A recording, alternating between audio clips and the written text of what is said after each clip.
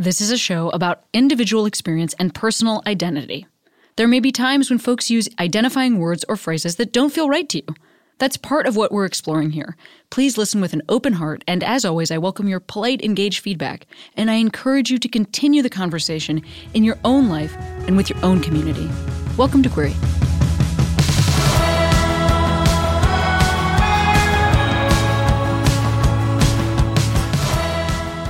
Hey, Queeros! Today, Sarah Shook, American country music singer-songwriter, also really deep person. This is a super intense and loving and open conversation.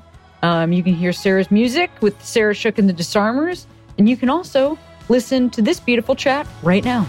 I've been feeling wrong, but I'm still holding on, darling. I know it's careless. Let's start the way I always start. I always have guests introduce themselves. Will you introduce yourself? Sure. My name is Sarah Shook, and my pronouns are they, them. Oh, rad. And also, your name is in a band name. It is Sarah Shook and the Disarmers. I think that's kind of, I was wondering how that feels to be part, like it's like not, the band isn't Sarah Shook, but also the band isn't the Disarmers. I feel like that's a particularly fun one that I don't know if I've had anybody on the podcast who has that thing going on. How's that feel? Is that fun? It is fun. It's definitely a thing. It's very intentional. And when I first tell me. Yeah, well, when I first started playing shows, I write all the songs. So I write the lyrics and the chord progressions and the melodies. Sometimes I'll write like little guitar riffs and signature licks and stuff like that. But when I first started playing, like the people that were playing music with me, that was the thing. It was like I brought the songs and then they brought their individual talents and skills and like made it into this whole bigger thing. And these are also people that were like very loyal bandmates for a long time. My guitarist right now, Eric, he and I have been playing music together for 11 years. Where geographically? Give me that 11 years ago when you're meeting each other. Where are you? We're in Chatham County, North Carolina. So about the middle of the state. Wild. Yep. Yeah, we can come back to that, but keep going on what you were going to say about the name. So, I mean, there was definitely consideration put into it because, I was like, well, we could just call it like Sarah Shook, but I feel like that's kind of cheating you guys out of some recognition.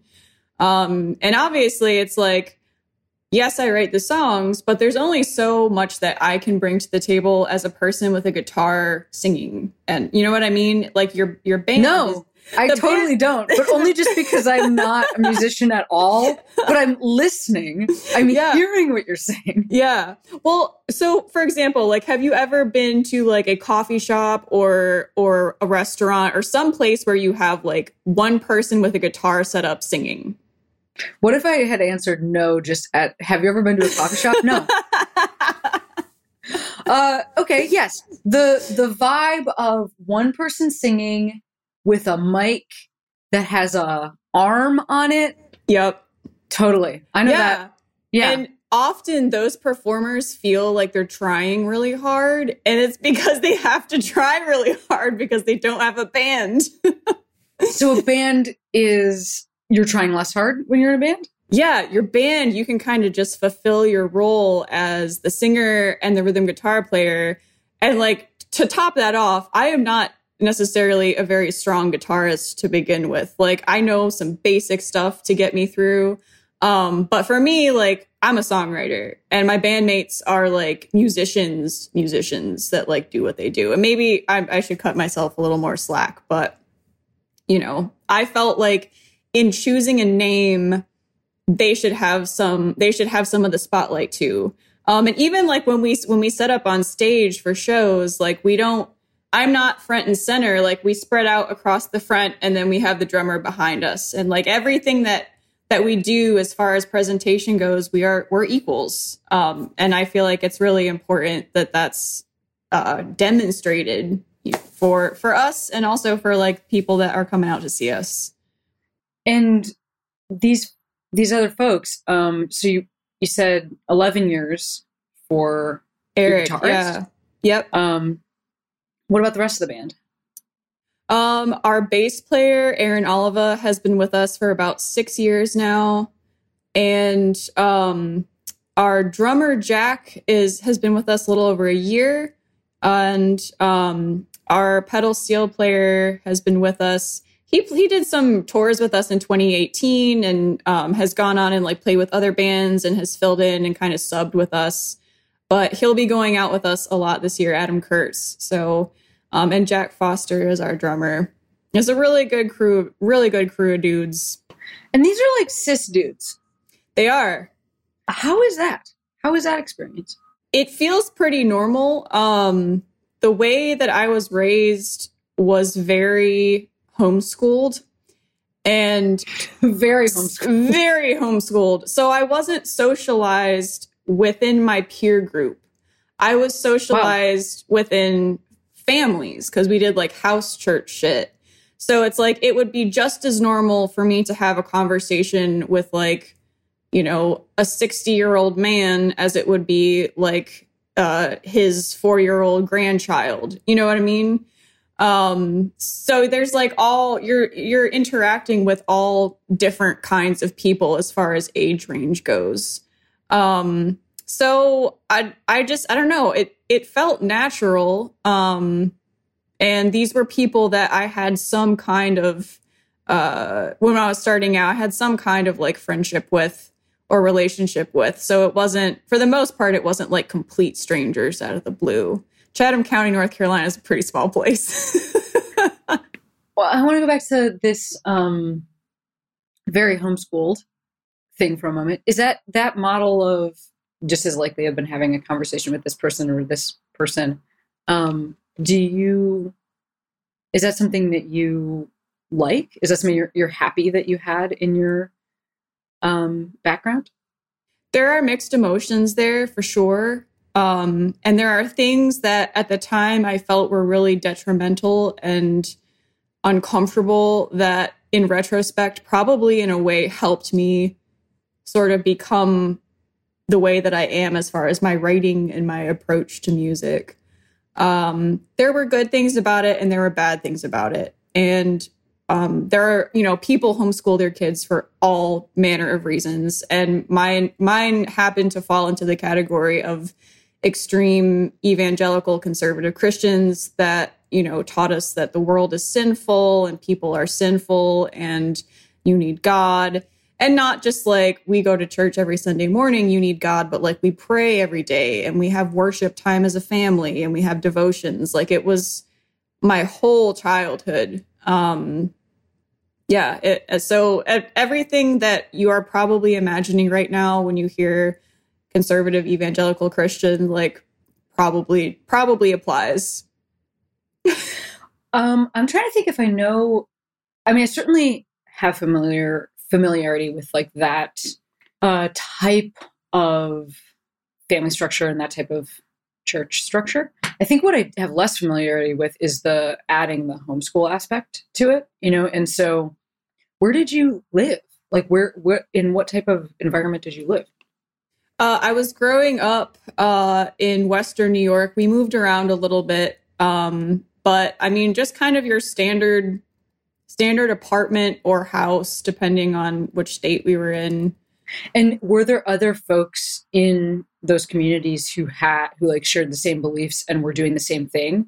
And was that like a big community or was that like there's 4 other families like this? Yeah. In Western New York, my mom and 2 other women started a homeschool group. So initially it was 3 families. It was really, really small. And over the course of, 8 or 9 years, it blew up. I think by the time we moved to North Carolina, there were like 40 families or something like that. So it grew exponentially in a really short amount of time. And there actually is a lot of variety typically when you're talking about homeschoolers, but it seemed to me that for the most part, like these people were all very like uniformly minded as far as like their priorities and their view of gender and their like everything that would kind of fall under the conservative homeschooler. We have to protect our children from the evil world. Satanic panic, as a child of the 80s, like I very much remember being a small kid and like hearing some satanic panic talk. So, oh yeah, I was just doing a little dive into that for some reason. We don't know what is making us interested about different things at different times, but I was remembering all that. I think it was sometime after the Lil Nas X Montero video controversy where he's like actually lap dancing the devil, who's also him. Yeah. I was remembering what you're talking about. I feel like there's maybe younger listeners who like don't know what you're talking about. Would you describe it for a second? Yeah. So Satanic Panic was basically a lot of sort of, I don't know, what is the word for square these days? Like straight-laced, uptight older people who felt anti-vaxxer. I don't know. Anti-vaxxer, yes. I literally feel like it's like the same community that's now worried about like, and this is just, I could be wrong, but it feels like there's like a lot of like real world focus, or somebody who's like a conspiracy theorist in the, Pizzagate vein or something like that. Like that's a version of it, but then it also could be an anti-vaxxer. That person can be like a pretty, that's like someone who's just a member of any community, but it was like very specifically focused on like a Satan made real on earth in like an actual, not like these things are bad, but like these things are like actually from the devil, a real guy who is from actual hell. Yeah. And I feel like we've like gotten a little bit away from that in culture. There's like the same type of reaction, but it's like different stuff, but I don't really see the same. Getting out of that like bubble, I guess.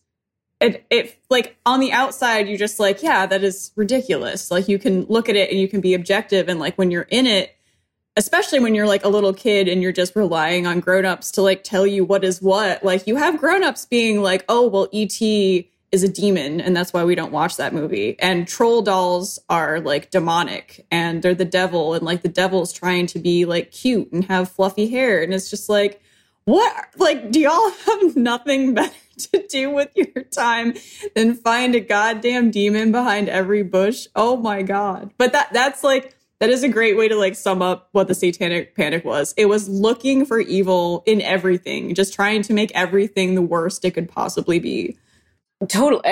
First of all, as somebody, I grew up in a conservative religious household. It's Catholicism, and Catholicism is like, it's a really different version of things because it's like so, the Catholic Church just did an amazing job of like sewing itself into culture. So, I mean, they did a great job of like investing in mainstream schooling and like universities and art, like from a lot of years ago, and sort of like getting iconography and imagery, when it's like being depicted by Michelangelo and then it's like fine art. We don't even notice that it's actually religious propaganda and iconography. And they did it, they did like a great job with football. Like it's like, we don't even think about the religious conservatism that happens at a place like Notre Dame. We think about like Rudy. So anyway, this is just all to say that, no doubt in my end that religious communities can make pretty extreme views really normative. Like that was my experience. Yeah. And so, yeah, I hear you.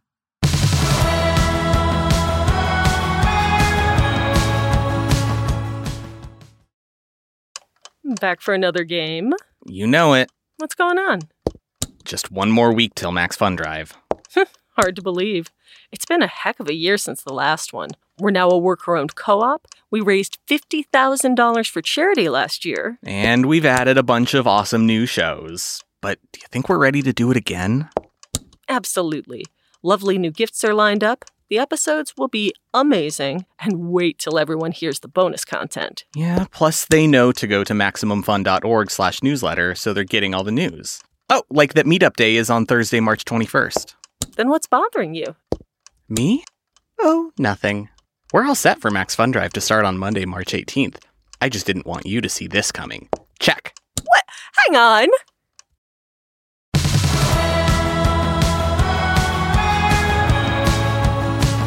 Were you homeschooled through high school? Yep, I was homeschooled from first grade through graduating 12th grade. So then you're a teen, like on the sort of cusp of adulthood. What happened at that point in your life? I was 17 when I graduated, and it was around that age that I got my first job and my first car. And I got a job as a cashier at Wegmans in Geneva, New York. And is that a grocery store? It's a grocery store. And all of my coworkers were all these high school kids that were like seniors. And so they all knew each other. So it was kind of like being the new kid. Right. And obviously very much like a freak new kid, you know. And they were just like, you know, what do you mean you don't listen to music? Like, what do you mean you don't know like who these bands and artists are? And I'm just like, dude, I'm not allowed to listen to music. Like any music? What about like church? What about religious music? We could listen to worship music. Okay. And classical music. Anything that was not like worship or praise was not allowed. So like even like contemporary Christian groups that were really starting to get popular, the whole concept of having like Christian bands that went on tour and stuff, like my parents just weren't having any of that. What is worship and praise? Is that songs that would be sung at a church? Is that what that is? Okay. Yeah. So it's like literally like you singing to God. So when you have like these other like sort of contemporary Christian bands, they're singing a little bit about life and there's like a little bit of God in there. And like worship and praise is just like some display of adoration for God. Yeah. This is super interesting thinking about you showing up and meeting these teens. How did it go? It was good. I'm very introverted by nature, but I can adapt pretty quickly, I feel like. And, you know, once they got past their initial horror at my very sheltered life, you know, they started like giving me CDs to sneak home. And I would smuggle them in and literally wait until the light in my parents' room went out. And then I would like lay under my covers and with my headphones on and listen to music. And what were those CDs? So the first ones were Belle and Sebastian, Tiger Milk, and the Decemberist EP, Elliott Smith, some Gorillaz. There was a healthy Yola Tango. There was a healthy mix of stuff in there. Yeah, and it was like literally music I had never heard in my life. Like I didn't even know music could sound like that. It was amazing. Like there's no way to have that experience unless you're like deprived for 18 years and you just have never known what it sounds like. Oh my God. Yeah. Like I'm imagining maybe you also hadn't heard, well, I don't know. I mean, I guess classical music. Like had you heard certain instruments playing together? I mean, that feels like for praise and worship, it's like maybe that's like a piano and a guitar sort of a situation. Yeah, there were a lot of guitars and a lot of pianos, a lot of electric sounding keyboards, very electronic sounding keyboards. Our church had a full band, but that was the only time that we could really listen to music with drums. And that was the other thing. Like there were times that we would find worship or praise music that was like really being modernized for like the younger generation. And my parents would just be like, you know, it's too focused on like bass and drums. Like that's devil music. Wow. This is, yeah. Okay. So you're 17 or 18, you're having this experience of listening to this music. What happens next? So what happens next is my parents decide to move back to North Carolina.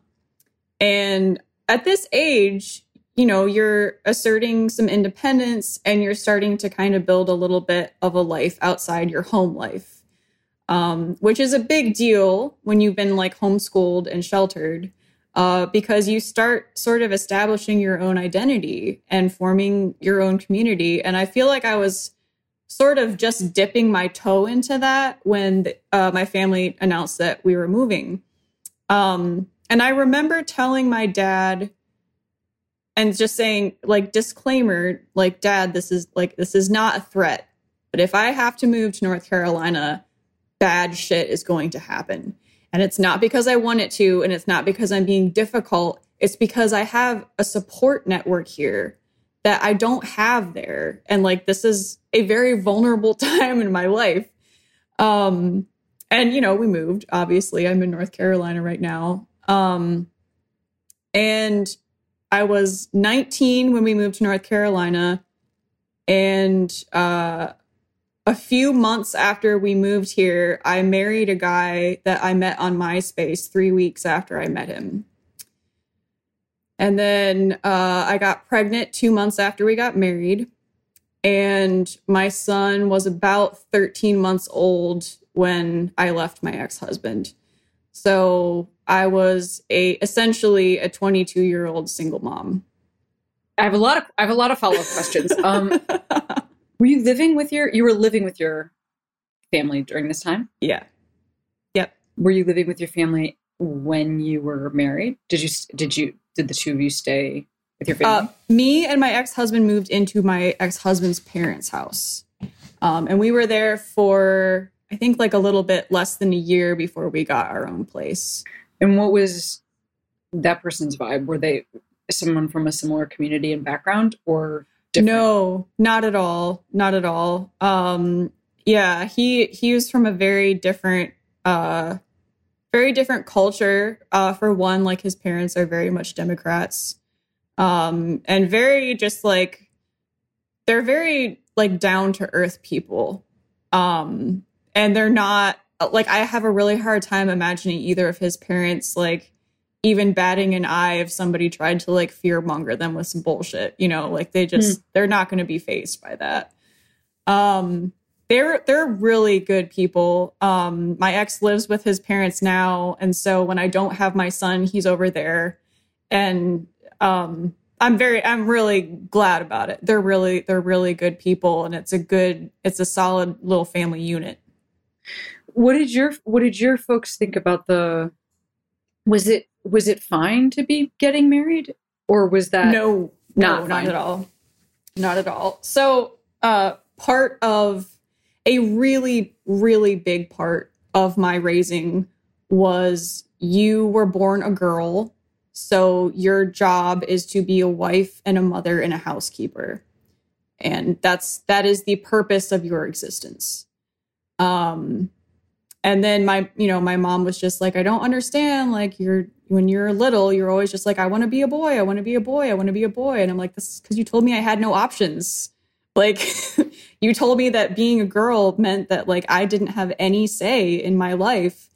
In addition to just like not really feeling like a girl and not having the language to know that it's not one or the other. You know what I mean?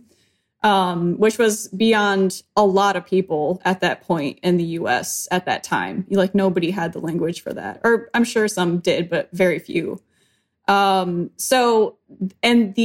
To top all of that off, those beliefs, to top all of it off, the understanding was that I did not get to pick my husband. My dad had to pick my husband.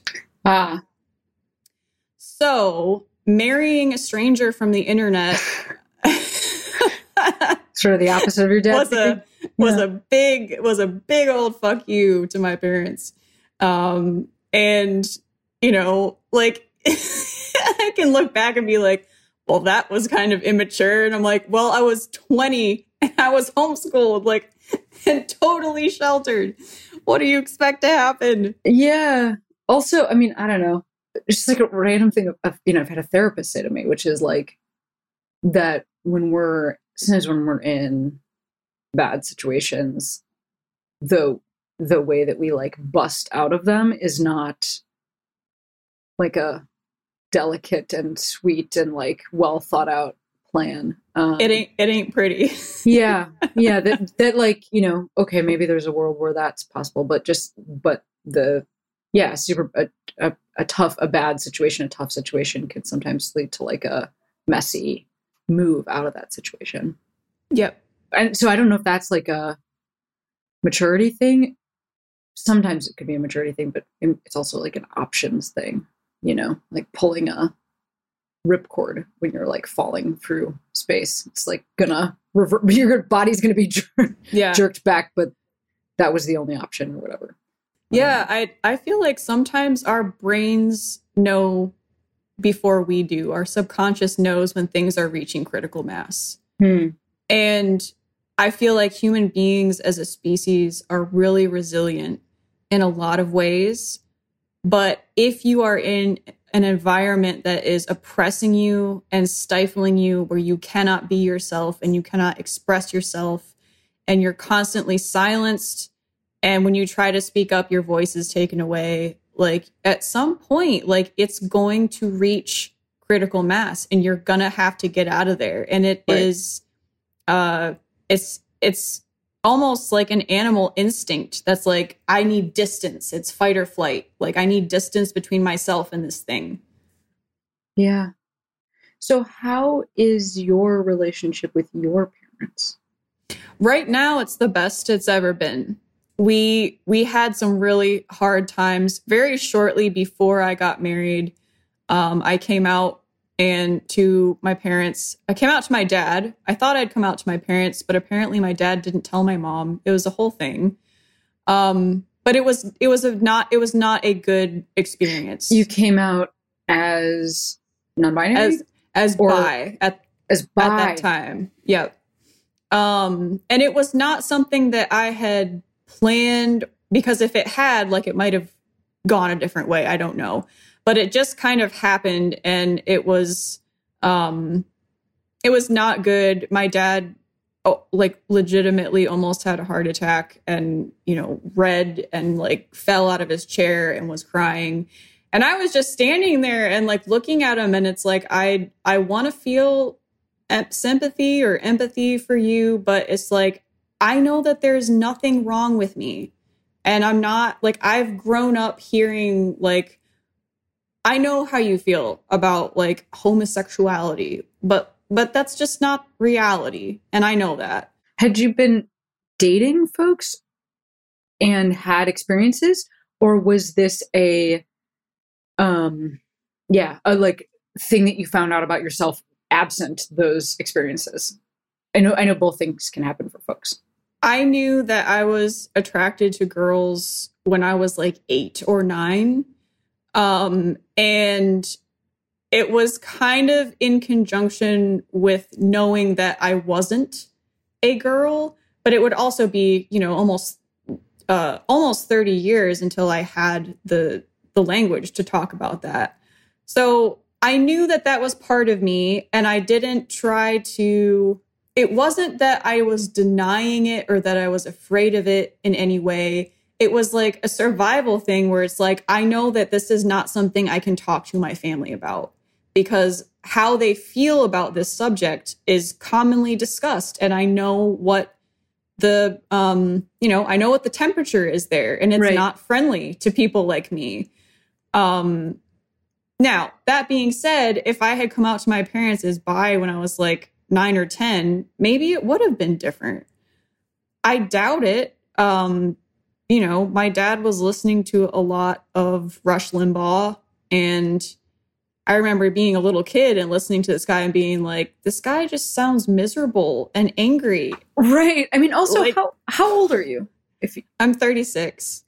So, like, you being 9 that's like, yeah, maybe that could have happened. Yeah. I can't really imagine a world where, I'm trying to understand, because I'm 4 years older than you. I'm just trying to imagine a world where, like, a child in the situation that you were in would have had that, like, information, not about self, but like about language, or about like even that like a coming out is required. I don't know. I just feel like it's like it was a really different. Yeah. Yeah, I no, for sure. For sure. But to get back to how I'm doing with my parents now, like things are really good. And my younger sibling came out to my parents, I think about 2 years ago now, and it went really well. And they were accepting and they were supportive. She changed her pronouns to she, they, and changed their name. And my parents were a little like resistant to the name changing thing at first, but you know, we had some just like heartfelt conversations and they've come around to that too. There has been a lot of growth, and they're like, as far as I've gone to like toe to toe with my mom on different things. And I remember like back when House Bill 2 passed in North Carolina, the trans bathroom bill, my mom posted something on Facebook that was just like basically saying that like men didn't belong in the women's room. And I was just like, Sure. That's not what this is about. Like, I was like, there's so much, you can't oversimplify it. This is not what this is about. And we had a long and, you know, thankfully not heated. We had like a calm conversation about it. And by the end, it was like, I can't say like, I totally changed your mind, but it's like, I felt like there was some progress made and some ground gained. And I don't know, I don't know what it is. I don't think it's necessarily a generational thing, because I know people in like their 40s and 50s and 60s that are, they're not racist and they're not homophobic and they never have been.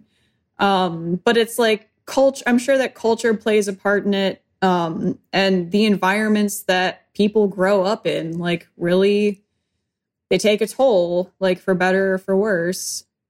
Totally. Also, I mean, one has to have like support and community to be able to grow. I mean, that's something I think, like, sure, I guess it's possible to just like muscle through on, one's own, but like, that's not been my most fruitful experience. I feel like it's been very helpful to be in community. And something that I often think about is like, my folks don't have like the kind of community that I have around learning. They've done an amazing job of like, catching up. Like, for instance, something like a name change. It's like, that is I would imagine like an intense experience for a parent, especially if they've like chosen that name. That's the person that they have felt bonded to. And, maybe a more appropriate way to work through that would be to turn to their community and get support. Yeah. And get like reflection from other parents who've gone through this or who've like adapted and to see what it looks like on the other side. Like, oh, this is actually fine. But, it's, I just think it's like not something that often, like, yes, there's like PFLAG, but I don't know that a lot of parents who haven't like had to think through or been able to think through their own sexuality and gender. I think it's like a heavy lift to do that. And so it ends up the people that they process that with is often like the child who's going through it themselves. And it's unfortunate. Like I, love to not have been the person that my parents processed so much with, but it also, then it's on that person to decide to grow and to decide to move forward. But like I also have a lot of people to talk about these things with, and like my folks don't. And that's, that can be generational. I think it's also like knowing that that's even something you could need. And I don't think we talk about that for like, straight cis parents. I think there's a lot of like, get fucking hip to this, like use the right language, like be accepting, and without a ton of like help to do that. Yeah. It's like, I feel for me, like one of the best things that I can do as far as like talking to my parents about this stuff is just prefacing everything with like, I do not know everything about this. I know very little, and like I'm still learning. And and it's possible that like at some point my mom or my dad might ask me a question that I don't have an answer for. And part of the beauty about, part of my biggest problem with Christianity and religion is that it seems like people in positions of authority feel like they always have to have an answer for everything. And everything has to be very clearly defined, and there's rules, and there's like law of order and hierarchy, all this stuff. And for me, one of the most empowering things that I can do is say I don't know when I don't know. Because That's awesome. There's a lot of shit that I don't know. Totally. That's awesome. And it's, there's no cap on learning about gender and sexuality. Like these are things that like we should be learning about ourselves for our whole lives. And I think that that's a beautiful thing. I don't think that that's something that should feel heavy or intimidating. Like it's a good, beautiful thing.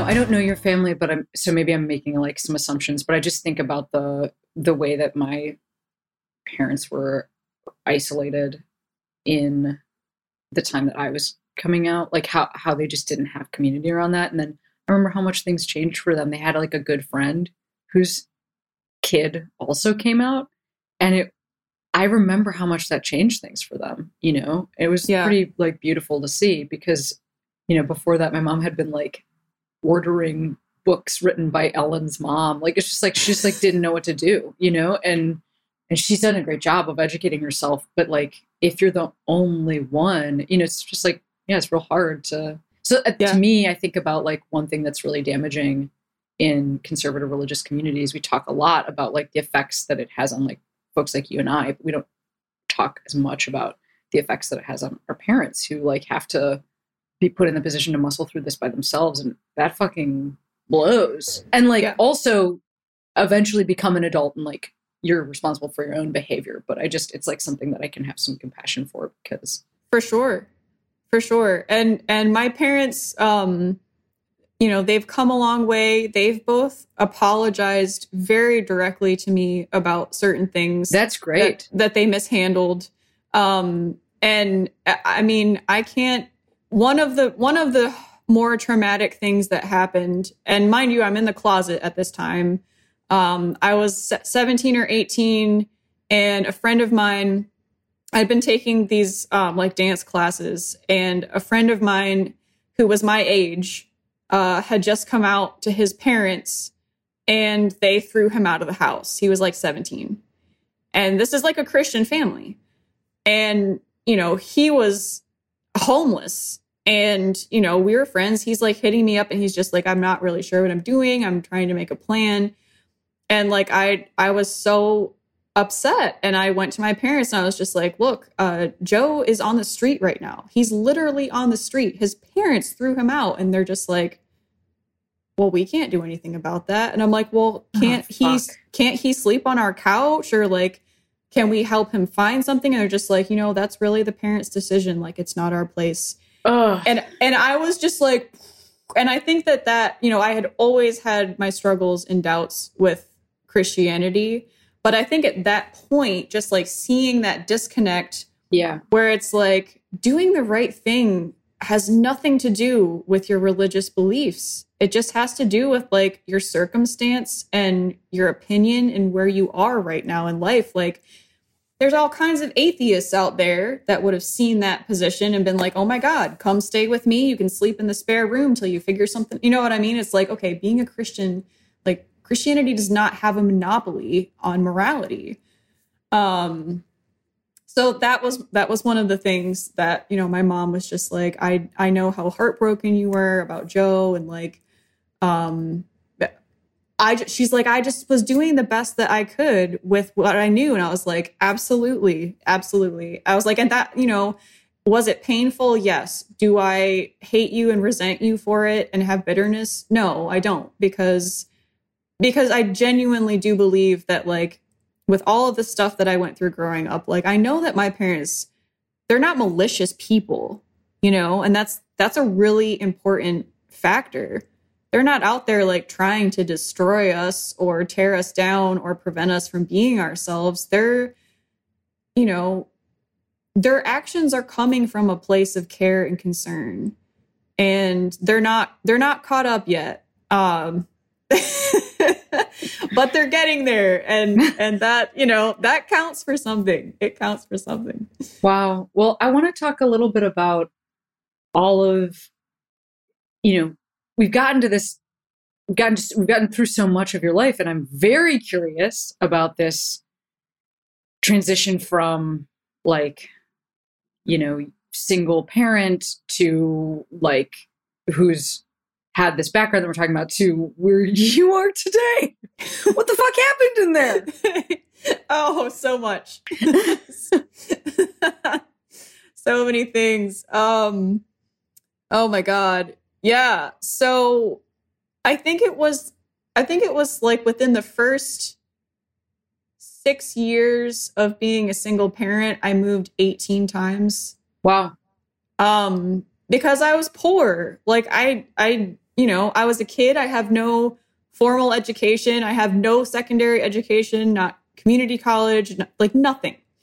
And I'm so grateful for this. I had the wherewithal to know that if I crammed 4 days of work together and worked from like 7 a.m. to 11:30 p.m. for 4 days, that the 3 days that I had my son, like it was just me and him, just no babysitters, no daycare, like it was just me and him. And I'm so grateful for that because it was a really grueling schedule, but it afforded me like, it was worth it. It was hard, but it was worth it. I mean, I did all kinds of things. I feel like I'm always finding myself cashiering somewhere. I've worked at a lot of grocery stores. And when I first started, the very first band, which I named Sarah Shook and the Devil on purpose to get back at my parents, and they thought it was hilarious, so they got the joke.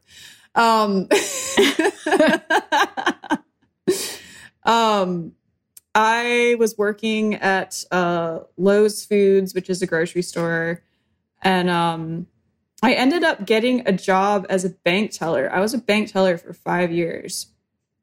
And my last boss that I had while I was working there, we were leaving work one day, and he just like looked at me and like looked at my outfit, and he was just like, you know, you look like somebody who just constantly has a knife in your boot. My grandfather carried a knife in his boot. I was like, it was just like this wake up moment almost. I was just like, why am I a bank teller? Like, what am I doing with my life? And then I got an offer to start bartending at this little tiny dive bar called The Cave, which is literally a basement that has been plastered to look like a cave. Amazing. Sounds great. Yeah. And I think it's a 75 capacity room. It's really tiny. And unless there's like a big show happening, you are the bartender, you're the bouncer, you're the door person, you're the janitor. Nobody works with you. Like, you are on your own. And it was awesome. It was it's my favorite job I've ever had besides music stuff. So bartended for a good number of years. And then, the Disarmers started touring. Like, we signed with Bloodshot, and, you know, we started going out like 150 days a year. And yeah, it was really heavy duty. And that, you know, the transition from like Sarah Shook and the Devil, where we were playing like local bars every now and then, to like internationally touring 150 days a year was a huge adjustment. And my son I think he was like 8 or 9 when we first started touring heavily. And before we signed the contract, I went to him and I was just like, look, dude, if we take this deal, like, I'm going to be gone a lot, and it's going to be an adjustment. You would be spending a lot more time at your other house. And I just like, I want to get your feedback before I do anything. And he was just like, Mom, like, you have so many issues that you care about. And I know that like, this isn't really what you thought of for yourself as like a career, but I just think that the bigger you get, the bigger your platform is, and the more likely you're going to be able to affect some change. So, wow, go for it. And I was like, okay, my child. Yeah, that's rad. Actually, I mean, I want to ask you about having so he's like a teen now. Yeah, he's 15. I want to ask you about having a teen and using they, them pronouns. How that is in your relationship with your son. I know that, there's a lot of people listening who I feel like I don't know if I've like talked to a ton of parents about that, but I feel like there's maybe some guidance or I'm curious, what that experience has been like in that relationship. Yeah. Part of my transition, just in general, I started using she, they pronouns a while ago.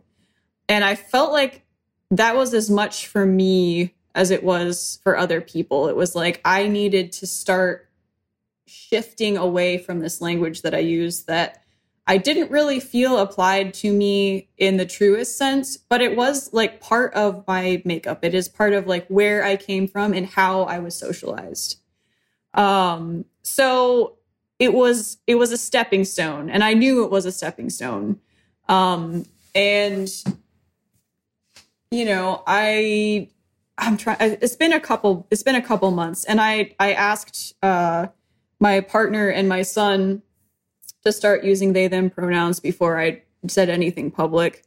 And they were totally supportive. And, I think last month I talked to my partner and son, and I was just like, look, I have a new name that I want to use. And, as far as the public eye goes and like having this like band name that's like wrapped up in my name, I'm like, I'm really not concerned with changing that.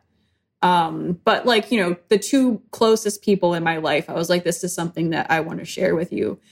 And my son's first question was just like, can I still call you Mom? And I was like, that's a legitimate question. And I was like, for me personally, like, yes, that's totally fine with me.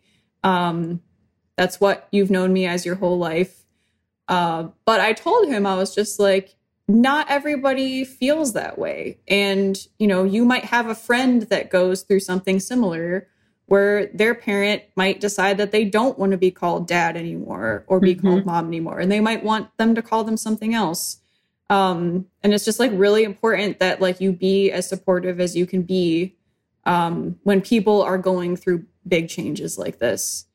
And one of the things that I told my partner, I was just like, look, this is a big shift. And I know that, and I don't want it to be like, I'm not going to make a big deal out of it. Like if you mess up or slip or whatever, like that's okay. And if you want to take some time, like getting used to it, like take all the time you need.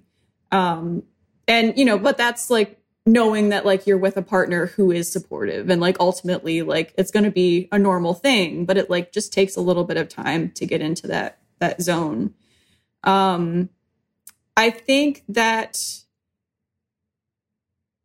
my son has a mind that I can't even take credit for. I don't know where he gets some of the stuff that he gets.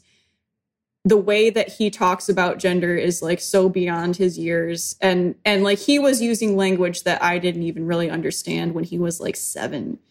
And when he was like 6 or 7, he was just, how little kids talk, and just out of the blue one day, he's just like, Mom, when I grow up, I don't think I'm going to have a boyfriend or a girlfriend or a non-binary partner. I'm just going to be single. And he just said it like, it was the most natural thing in the world. And I was just like, oh my God, like you are going to be fine in this life, dude. Wow. So thanks for sharing all that. That's awesome. And so you have a different name that you're using with your close people. And right now you don't think that you will update the like public facing band version of that. Is that true? Is that right? Yeah. And it's a weird position to be in. Because I do feel like if our band had been just the Disarmers from the beginning, then like I would probably be like, yes. And I'm also like, the older I get, the less attached I am to things. So for now, it feels like, yeah, I'm fine with Sarah Shook being the public name and this being the private name. But I also know that at some point that might change. I might feel differently about it. And like, that's okay. You know, be easy with yourself and give yourself room and time to change. Right. I mean, obviously you're in a certain circumstance, but I'm sure there's a lot of people who work any job that might be navigating this. So it's like a heightened version of something that I think a lot of people deal with in terms of like workplace and household and, how to manage those two things and what choices to make in those different areas, Awesome. Well, it's been great talking to you. You too. Yeah. I really loved it. I know you're touring a bit coming up in Europe. Am I wrong about that? Yeah. Hopefully in August and September, everything's booked. Well, we should be over there for about 30 days. Well, I wish you and all of the rest of us the best of luck with with what the vibe will be like in August. Talk about not being attached to things. Yeah. Like, best of luck to all of us. But that's awesome. And I really love speaking to you and hopefully, maybe there's someday in the future when you'll be in LA or I'll be somewhere where you are. And, I'd love to see you play. It'd be so cool. Thank you. Thanks. Yeah. Before I send you back into your day, I always ask folks that are on the podcast to shout out a queero, which is like a person, place, or thing that made you feel like you could be who you are today. So do you want to shout out a queero? Shout out to the Cave in Chapel Hill, North Carolina. Cool. That is a safe and welcoming place for all. I am going to look this place up. Sounds rad. Yeah. Cool.